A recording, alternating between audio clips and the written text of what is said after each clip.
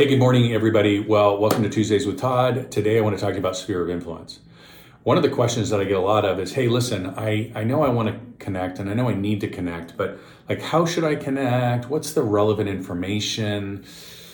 What's too little and what's too much? So I kind of want to give you some data. Like, again, we're data-driven dudes and dudettes, right? So here is a survey.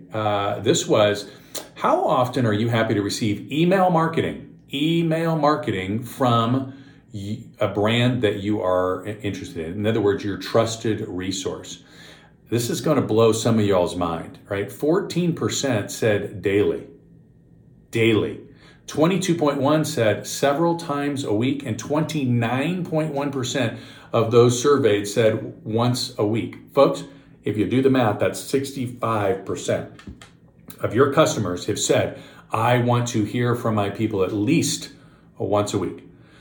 That's a lot. And so I wanted to walk you through what some of that might look like. So number one, we all know we've got to talk to our people. We got to talk to our people at least 6 times every single year. That is speaking to them on the phone, folks. That is intentional. It's not accidental. Okay. So that is 6 touches.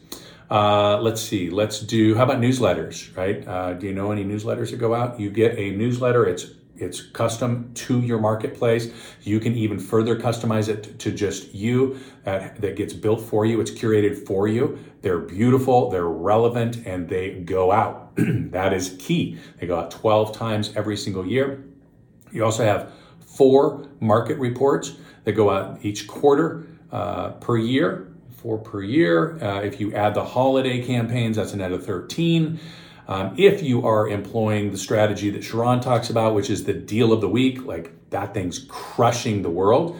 There's a template for that, by the way, deal of the week, where you can literally put 3, 4, 5 properties in different segments as, hey, these are the best deals of the week. Don't need to be your listings, because why?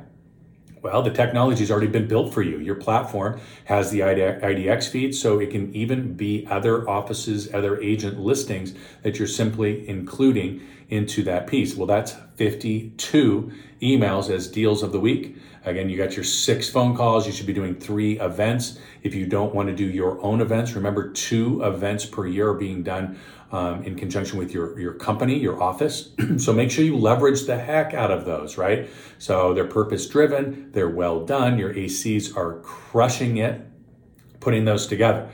And let's see. That's, by the way, if you do the math, that's 90 touches.